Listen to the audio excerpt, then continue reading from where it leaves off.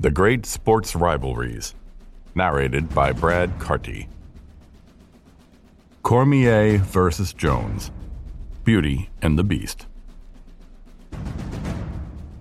In a combat sport as violent as mixed martial arts, and in an organization as spectacular as the UFC, it is obvious that many rivalries are born. Especially, unlike boxing in its multiple organizations, the UFC is more powerful than agents, and only the best end up competing for the title. Even though their first fight took place in 2015, Jon Jones and Daniel Cormier have known each other for a few years, and it's an understatement to say that they don't like each other in the least. Daniel Cormier is above all a great wrestler. Bronze medalist at the 2004 Olympic Games, he then pursued a career in mixed martial arts. Despite his modest size, 5 foot 10 inches, he is a formidable fighter, alternating between heavyweight and light heavyweight. In 2014, he decided to focus on the light heavyweight category in the UFC, which is very tough and where the young Jon Jones reigns. The latter, nicknamed Bones Younger by his brothers because of his thinness compared to them, they will become American football players, is slender, with a great extension. Although he also comes from wrestling, he is a very complete fighter. In 2011, at only 23 years old, Jones became UFC middleweight champion, a record of precocity still valid today.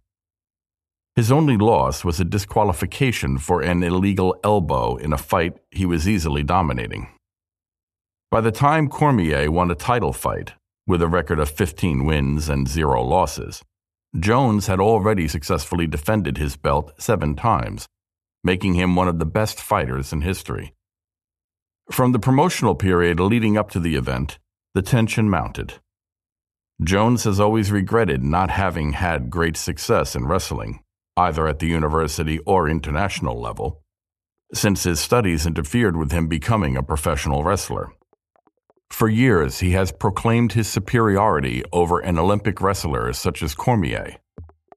In 2014, during the press conference to present the fight, the two men came to blows, and due to minor injuries, the fight had to be postponed to 2015. And in the cage, it was Jones who won by unanimous decision. This victory further increased his legend and his records, and Cormier suffered his first defeat. Nevertheless, a few days later, Jones tested positive for cocaine, but this did not result in any sports sanctions because the sample examined was outside the competition period. Unfortunately, a few months later, he was convicted of hit and run after a car accident, and the UFC stripped him of his belt. Having pleaded guilty, he was eventually reinstated. The rematch against Cormier was scheduled for April 2016, but Cormier got injured, and Jones fought for an interim title, which he easily won.